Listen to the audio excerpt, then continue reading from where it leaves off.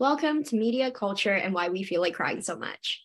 Each week, we analyze everyday media objects like TikToks, reality TV shows, songs, films, and more. We hope to offer profound insights into our shared reality. I'm Stephanie Che. And I'm Grant Latanzi. Today, we are talking about everyone's social media platform, TikTok.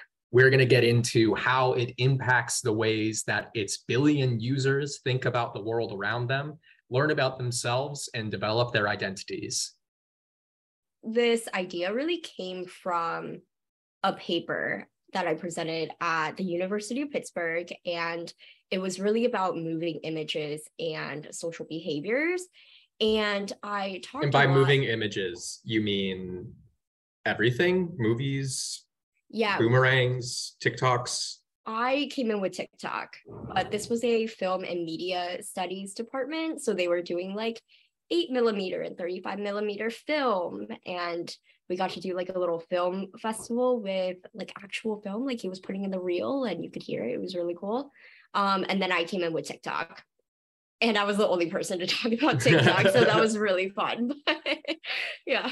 Maybe we should talk about the podcast a little bit and where this even came from. Where did this podcast come out of? So I am taking a podcasting class right now. Mm-hmm. And in trying to find a topic, I was like, what can I keep going forever, basically? Because if you think of some like TV show based podcast, like what do you do after you're done watching the show, stuff like that. And I really love talking about the mundane things and talking about everyday things. And Grant and I both took a critical theory class last semester. And Roland Barthes was one of my main like critical theorists that I put in all of my papers. I draw on him a lot. And I was really inspired by his mythologies. And I obsessively talk about media practices to my friends, which is good and fun, but I thought this would be a little more productive, and then I brought Grant in. Yeah, so Steph reached out to me to be a partner in production. I was TA for the critical theory course and had taken the same course a year prior, but I'd taken the whole class in March 2020, or not March 2020, sorry, fall 2020. It all feels like March 2020, doesn't it? But that's a different discussion. That's my other paper. Since so much of my life was being lived through social media or consuming media at the time when everything was closed and there wasn't really the opportunity to have face-to-face time with anyone, I was really impacted by some of the work that we learned about in the critical theory course. Roland Barthes, what he does is it sometimes feels more like poetry than social theory or critical theory. He has this wonderful way of talking about things like wine or professional wrestling or detergent commercials, and somehow uncovering really insightful and profound things about culture, or like we said, the social world. And the focus on daily life, I think, is huge, because I don't know about you, Steph, but as I walk around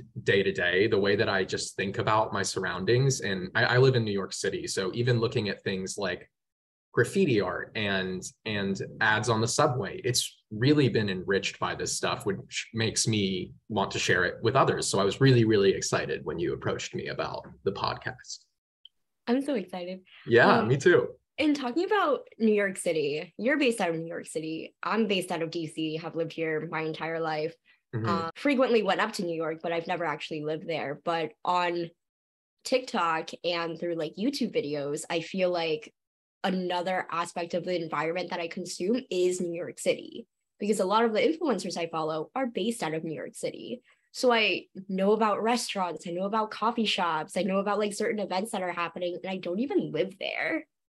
Yeah, we're about to get into TikTok as sort of a place where we navigate culture and learn about the world around us, but it's sort of separated from physical places. But I totally agree with you. Like, I felt like I was getting to know New York the minute my algorithm knew that I was somewhat interested in this city.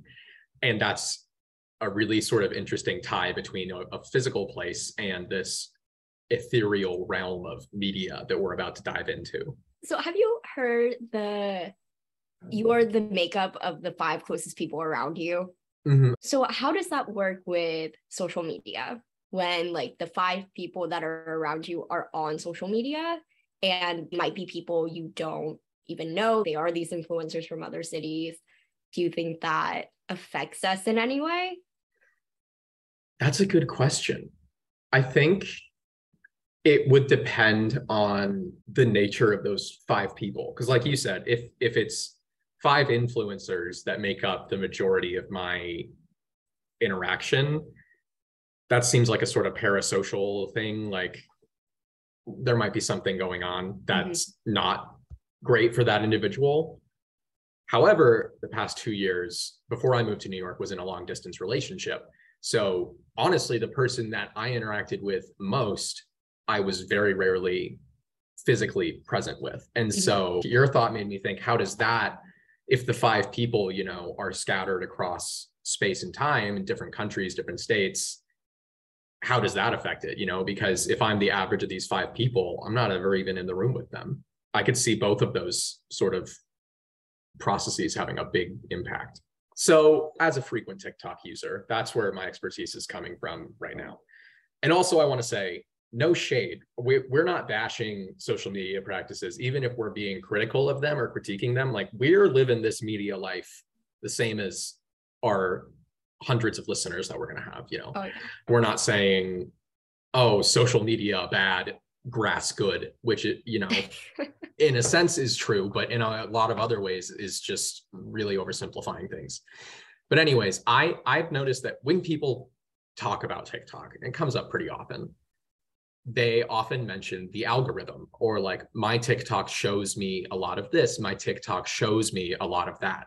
And it's almost like this magical little window that you get to look in, and it shows you things and it knows things about you. And the part of it that knows you is the algorithm. And so I've had that thought. And then I encountered this idea in an old, not a very old, like 10-year-old media theory book called Media Life. So I'm drawing from an argument made by a guy named Flusset, a French-born philosopher who was talking about the history of photography in 1983. And he says that people think about media technologies, cameras, screens, whatever, as black boxes. And what the quote is, history will flow into the box and it will come out under the form of myth and magic. So that coming out myth and magic part really I was like, that's what I feel like comes out of technologies like TikTok. But how does history flow in? But then I started thinking sort of what he means by history. And what he really means is the spirit of the present moment, the ideas and values and experiences and fields of experiences that are available to people through the technologies and the political social organizations of the day. So what's going in is us taking these literal black boxes, little black rectangles we carry everywhere, and recording, letting history flow in so many different ways, text entry, images, photos, because there is still a lot of text on TikTok. We don't want to forget about the reading. It's not just video. But so when I started to think about it that way, is history or the spirit of our times flowing in through people recording, and then myth and magic flowing out through the algorithm.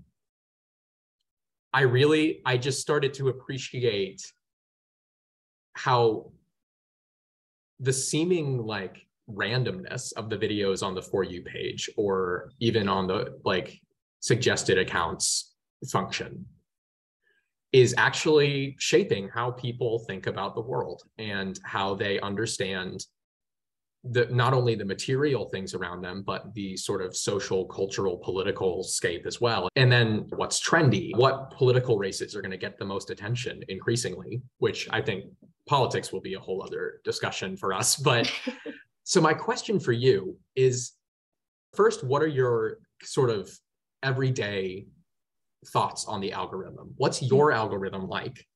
And does it get you right? Do you think that your algorithm knows who you are and shows you the type of videos that you want to see?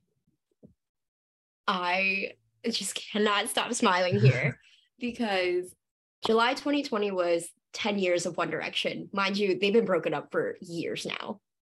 But I was so into liking and engaging with One Direction based content on TikTok that was the only thing I was getting for about 2 months. And it got to a point in August where I was like, I need to fix this because right now the algorithm only thinks my life is One Direction, whether it be their solo careers or like funny videos from way back when. You'd prefer a Harry Styles focus, is that correct? Interesting. So I'm a big Niall girl. You're a Niall girl. I'm a Niall girl. I just knew that you see Harry at Madison Square Garden twice? Yes, I did. That is simply because Niall has not gone on tour. Okay. No, and then Harry Styles is also the most like, I feel like you can express it better with him. Yeah. So yeah, there we go. Like I'm a big Niall girly, but a lot of the content I get is Harry Styles. And of course, every intellectual conversation comes back to Harry Styles and One Direction. But moving on, the algorithm like does get me. And it's a little freaky sometimes. Because there are times where I get like motivational things or very like productive based content. Like here's a to-do list. Here's a journal entry that you can do if you are feeling like low, but you need to get shit done today. I think another part of the algorithm that is really freaky is I know a lot of people were getting ADHD based and like anxiety TikToks and trauma based TikToks and being like, oh my God, everything I do is a trauma response. Yeah. Or like, I think I have autistic spectrum disorder. Yes. And so like we might tangentially go down a conversation or down a path of talking about mental health on social media and whatever it may be, like raising awareness, stuff like that. But I remember I was watching that and I was like, I do have anxiety, but I am also the type of person where it's like, oh no, I don't have anxiety. And then I see stuff like that and I'm like, oh, maybe I do have anxiety. And it's like, no, like you were literally diagnosed. Like, what are you doing here? Right. Like, and it's like, I'm interpreting behavior that I have that maybe doesn't have an explanation in my mind, but I see something that explains it as that's because of your anxiety. Yes. There it is. Yeah. And I don't know. We're trying to make meaning of ourselves and through other people. We're trying to make meaning of ourselves through other people and through watching other people and interacting with them through comments and stitches. And we'll get into the remix parts of TikTok in a little bit. There was one point you touched on that I wanted to respond to. So I've seen this ADHD. My siblings and I we're dead ringers for ADHD. And we've all been diagnosed. Some of us are medicated. And it's just, it's a focus thing. I, at the end of the day, just am a laser beam. And so it's a good thing we're doing this in the morning. But I think it's really interesting, going back to TikTok, that people that may or may not know much about mental health and wellness.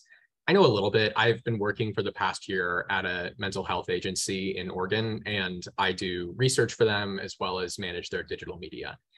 So I've learned a little bit about the provider side and just what sorts of care are available. And I've noticed that there are certain diagnoses that seem kind of stickier on TikTok and other social media where people are talking about them a lot. And it's like you're saying, I think people, not that people are self-diagnosing, but it does make you think. And people are talking about these specific ones so much, ADHD, anxiety, depression, that a lot of other things that can be wrong or diagnosed as wrong with a person's behavior or mental state are sort of forgotten. And since people don't know that those diagnoses exist, maybe someone would see that and identify with it and actually understand, oh, I might have some sort of, DID or some other disorder that is invisible and that isn't being talked about in any sort of discourse on TikTok or elsewhere. In terms of access, So not a lot of people are able, I'm very much generalizing here, but a lot of people don't have the access to mental health services that they need. So on the flip side of this, the algorithm bringing these conversations up, do you think it's helpful? That's a good question. I would want to ask mental health care providers what they think about talking about it. Because like, you know, if you're dealing with someone that comes into therapy with a self-diagnosis, strong belief they have ADHD, but maybe it's something else, or maybe they just have undergone some high stress period, or, you know, it can be a lot of things. So that part makes me worry a little bit, but I am really glad in general to see discourse happening at all. Because I think it kind of dawned on me the other day.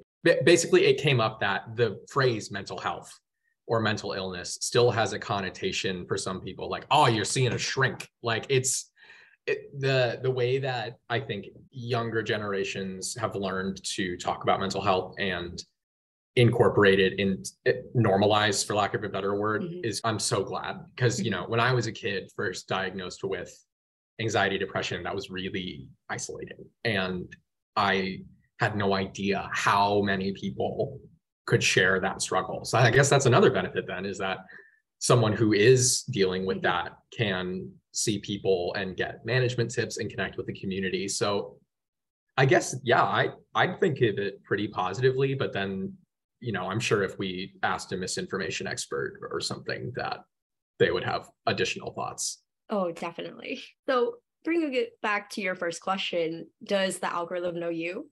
I think so, because I mean, it keeps my attention, but I think it thinks I'm a much younger Gen Z. I think it thinks I'm like high school, college, and I have a master's degree. So I noticed that. One thing with mine is I feel, this might be just me being paranoid, but I feel like it's different at different times of day. Like in the morning, I see lots of dog videos. I usually will go on my phone while I have coffee, go on, you know, read the news, check social media. So I see lots of dog videos, not complaining there. But then at night, I'll start to see like outright, like what is essentially socialist propaganda. And I don't know how I get from dogs to that, but I can't help but feel like it's not a coincidence. I think that's so funny. It's, yeah, I guess that's like, so yeah, I'm a socialist dog lover to my TikTok, which in reality, I'm a dog lover and my political views aren't important. I'm hoping anyone listening out there, shoot us a message on Instagram. Let us know if your algorithm gets you right. What does your algorithm think about you that may or may not be true? My final soapbox tweet on the algorithm is, it's hard to remember this, but it was designed and made by people, a lot of people, and it is continually iterated and improved in line with those people's objectives.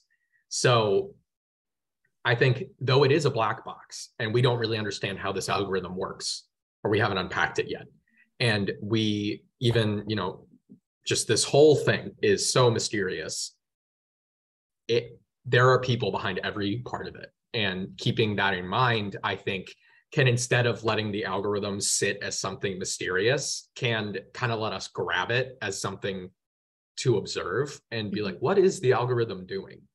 Anyone who comes across political content on TikTok, see what happens if you watch a video a couple times, because I bet you'll keep getting videos that demonstrate those views. So let's be curious and playful with the algorithm, because it's not as inaccessible as we think it is.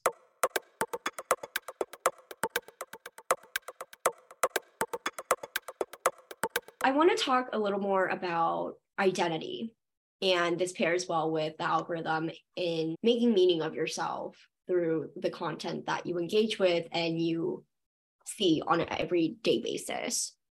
When TikTok becomes a social thing, we'll go into what I mean by like thing in a little bit. What am I trying to say here? You talking about identity, I'd love for you to talk about that more. I don't know. I've thought like, how do I know what sort of people are out there that I can be like? How do I learn, I'm a guy, I'm in my 20s. How do I look at people around me and see like, I could be like that, or I could be like that? How do you learn what options are available when it comes to your identity or how to identify? Interesting. And I think that I think that learning through media and platforms like TikTok is a big part of it. I can be into this or that. Like, where do you sit in the cafeteria, in the social media cafeteria? Are you with the band kids? Are you with the jocks? Are you with the preps? Like, but I feel like it happens on TikTok. I have two things that come to my head. The first one is our seeking of role models has really broadened. So before, without social media, you were limited to the people around you or who were on the news, on TV, in magazines, stuff like that. But now you have an open playing field of people to like model after and see other goals that people have. So I think that's one of them. And then the other piece of it is the way that TikTok is structured, I feel is similar to how Tumblr was structured. So on TikTok, there is book talk. Not everybody is in book talk. There is DC TikTok. Not a lot of people are on DC TikTok. And that goes more into like coffee and again, like politics or certain clothing styles. Because I remember when like cottagecore and dark academia were big, I was getting suggestions for like how to fit into this aesthetic, stuff like that, to really bring you in to this one identity. So, yeah.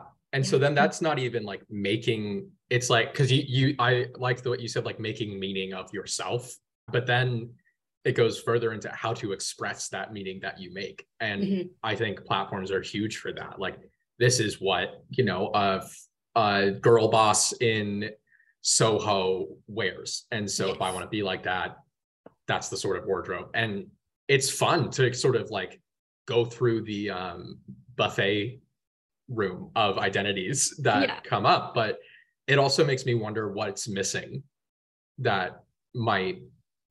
Is it limiting? Is it freeing? Maybe a bit of both. What are your thoughts on that? I feel like we were putting ourselves in boxes. I didn't know what cottagecore was before TikTok. But then once I discovered it, I was like, oh my God, I also like sitting in a meadow and reading. I found parts of it that I liked, but then it got to a point where I was like, oh, if I am in the cottagecore aesthetic, can I not be in like the dark academia aesthetic?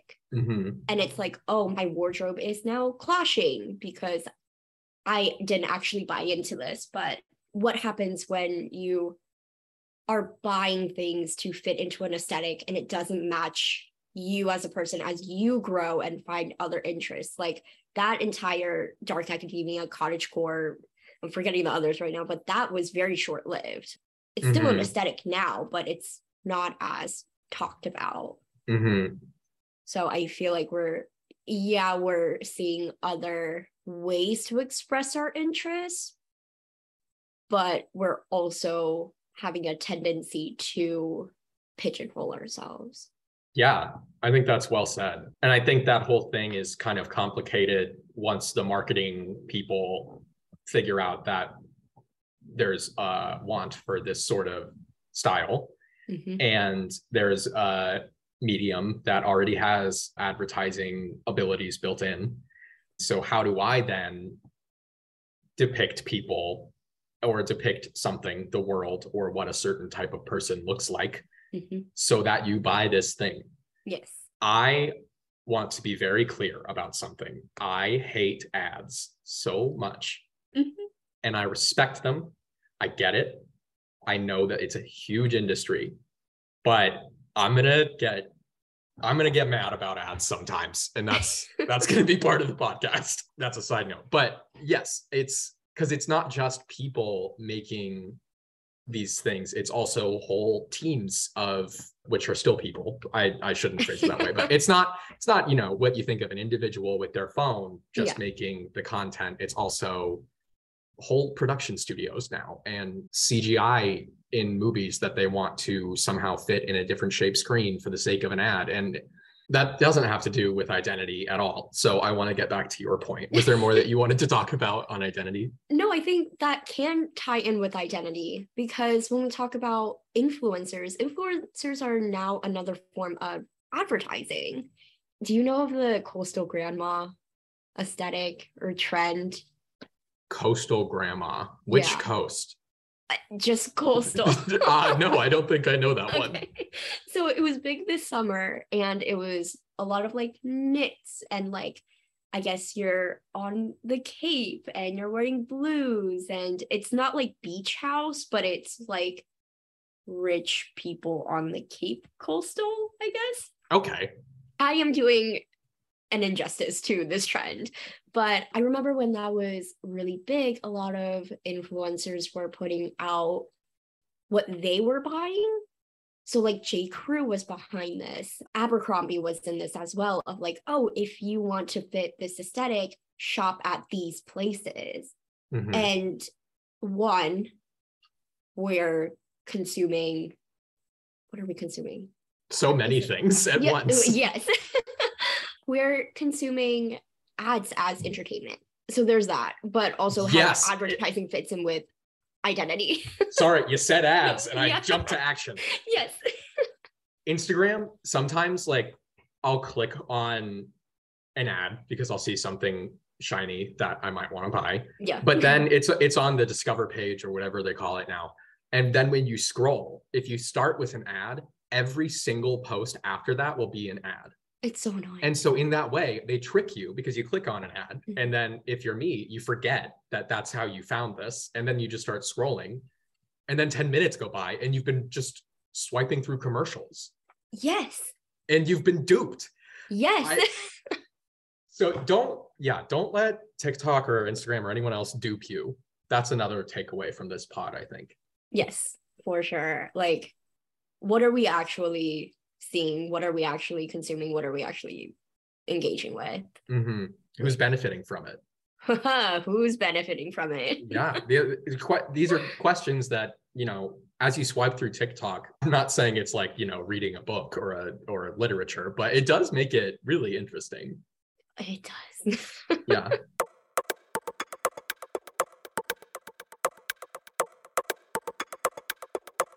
So we've been talking about identity, and I sort of brought up how media, what we see in movies and on TV and in social media and ads and all the other media we are consuming all the time, which again, not a judgment, that's just the way of the world right now. And maybe it'll change or maybe it'll grow more severe. I don't know, but we're at a place where media is everywhere. And we do so much manipulating media. We learn so much about the world and about ourselves through media. And if anyone is kind of on the fence, doubting the power of these technologies on how people behave and interact with each other, look at how quickly new phrases can enter the shared lexicon of hundreds of thousands, millions of people. I've come to understand so many new words just being on, well, at one point as a teen, like the slang would be on social media, and you sort of, for me, it was Twitter. It's like, oh, I learned a new slang word like swag. That's pretty cool. And now slay. And that's a word that we can say and people know what it means. And that's sort of proliferated through social media. Or even more specific examples. I think it was about a year ago, some guy from Staten Island called Joe Biden Joe Byron, and then the president interacted with him or like made a joke about it. And so if you doubt the power of that, just look at how fast we can get new material to communicate with from the internet. So that's sort of my starting point. So I started thinking, we were also talking about TikTok and studios making TikToks or advertising agencies making them, and sort of taking a big piece of that, of the TikTok pie. And so when you look at it, you can't help but see that stuff. However, I would argue that type of problem was a greater threat before social media technology. Because if it's only the wealthy production companies making the movies that you have to physically go to a theater to watch, then they're the ones who get to decide what you see and therefore what there is. So if I go to the movies and it's, you know, Chris Evans or Chris Pratt in every movie, I'm going to start to think that's what a person is, or like that's how I'm supposed to be. Mm-hmm. But I think TikTok has, of all the social media sites so far that I know how to use, it has so many tools that anyone can learn to use if they're, you know, fortunate enough to have access and education around digital media, formal or informal. For example, the announcement that the Queen died and remix it into a beat. Or, you know, how long did it take before Will Smith slapped Chris Rock before it was remixed into something much larger than two wealthy celebrities in a physical altercation? Mm-hmm. And I think that's really powerful, because every once in a while, some random person will slam dunk on one of these people with resources making the content and say something really funny or insightful or profound. And that will also go viral. And so it sort of feels like TikTok came up to us and is like, here's, you know, scissors to cut stuff. Here's sound editing tools, stickers, filters, text. You can put photos and slideshows, stories now. Mm-hmm. Here you go. And you're just sort of standing there. You're like, well, what do I do with this? And hopefully, and it seems to be that the impulse is to make something. And so we've had some more negative things to say about TikTok, but I think that that's a really huge upside, that the more we can take advantage of it and use it to make things that we like, or that we might even think of as art, mm-hmm. the better off we're going to be, because the technology's there and the media is everywhere already and it's not going away. So we may as well figure out how to use it in a way that makes us feel fulfilled and not like crying all the time. So I want to respond to your absolutely beautifully phrased thoughts with three things. First is participatory culture and mm-hmm. how we are now able to engage with media that we didn't really have before. I think of, like the remixes. I think of when a movie comes out, how you can put your own spin on it. Like I know in Call Me By Your Name, Elio shows Oliver his place, like on the river. And he's like, I come here to read. And a lot of people went on TikTok and they used that sound and was like, oh, this is my spot. I come here to read. And mm-hmm. I thought that, like, you're really applying what you see to your own life. But then on the other hand, of when the Queen died, or when some big cultural moment happens, we're able to converse.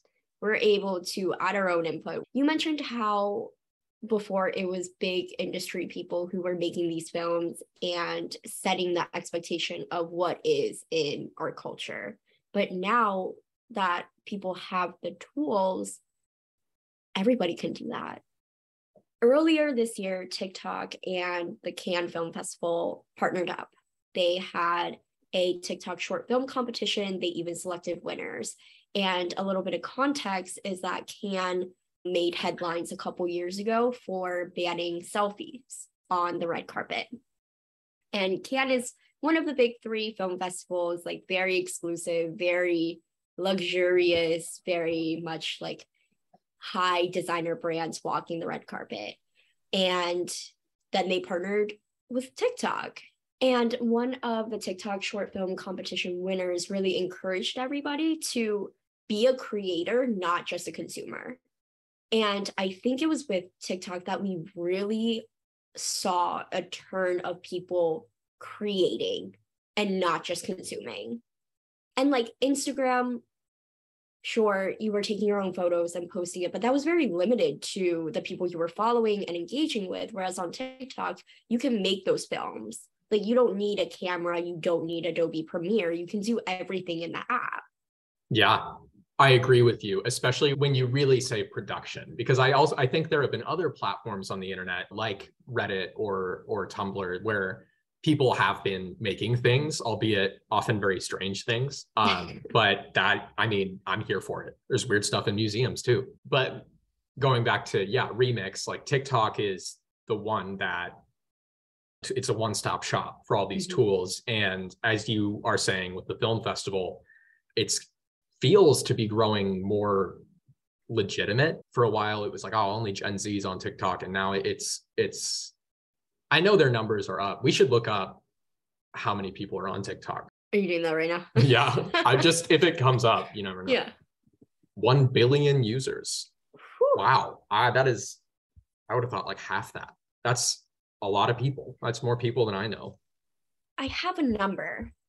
One source reports how 80% of TikTok's US audience is between the ages of 16 and 34, with 26% between the ages of 25 and 44. So there are people on either end of that. Like there's all ages, it sounds like. Yeah. Interesting. Yeah. Do you ever encounter like a child's TikTok and they've made a video that is just chaos? Yes. Oh, it's so funny. I have many little cousins and sort of all different grades, middle and high school, and they're very interesting. I can tell they spend a lot more time texting and in group chats than, because, you know, those became popular when I was in high school or so. Mm-hmm. But now it's a pretty vital part of their social lives, it seems. Yeah. You'd have to ask them. And a couple of them have even gone viral for TikToks once or twice, just for random videos they made. And that's, yeah, it's kids these days with their phones, I guess. Yeah. That's what all I'm saying.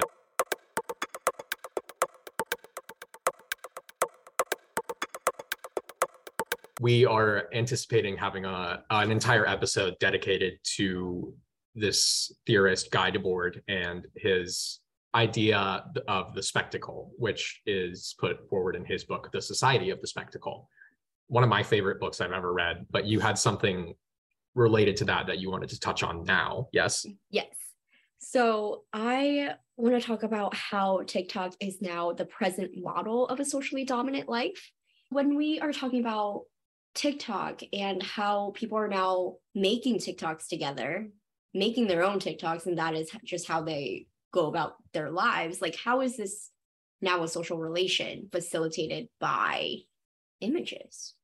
I think that's like everything, not just TikTok, but like, there are many routine things, more or less routine, you know, like social events or going to the park or, you know, whatever I might do, where if I do it, and I think other people might feel the same way, I feel as though it's not complete without some sort of documenting, or documenting it is already built in. If it's date night and the cocktails come out, I know there's probably going to be a documenting. Or if it's catching up with friends and we're leaving somewhere, we're probably going to want to find somewhere to stop, take a group picture. Like those things are, it's almost as important as like setting a time. It's like anticipated that it will be documented. And I find getting dressed, like that has to be taken into account sometimes. So I think TikTok, as one of the most thorough ways to document and share, since you can do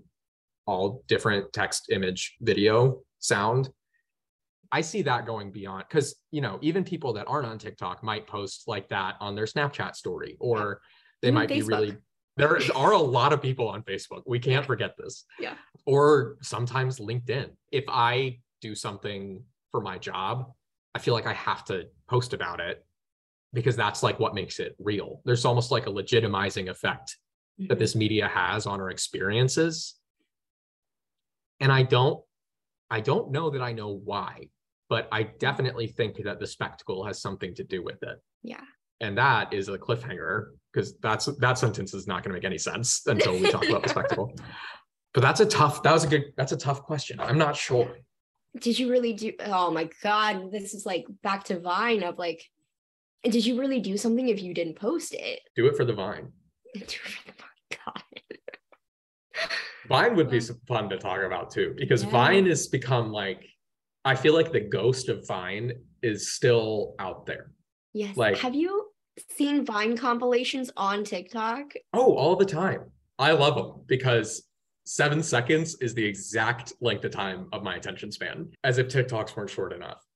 One thing also about Vine, this is not related, but have you noticed how a very important part of comedic timing on TikTok, it seems, is cutting off at the right time? And often that means interrupting the last word or a scream or some sort of component. Mm-hmm. But I can't help but feel like that has to do with Vine. I think actually someone's made this whole point that Vine, it would just cut you off. You had no choice. Yeah. And it's 7 seconds. And so people, TikTok, even though it can be up to 3 minutes, will cut it with that same sort of like, I got to get this out and then it ends. Yeah. Even though that's completely fabricated. But it does kind of make it the joke land often, mm-hmm. which then goes back to identity, because it's sort of, how do I express my identity in what I wear, but then how I show what I wear and how I text and what punctuation I use. And all those elements go in when you're making captions or subtitles for your TikToks. And so mm-hmm. none of this is insignificant. And going back to what you said at the beginning, this is from daily life. You know, this is part of our daily lives and we're interested in how it impacts our daily lives. It's not insignificant. It's not just, it's not just social media. It's a big part of the way things work now.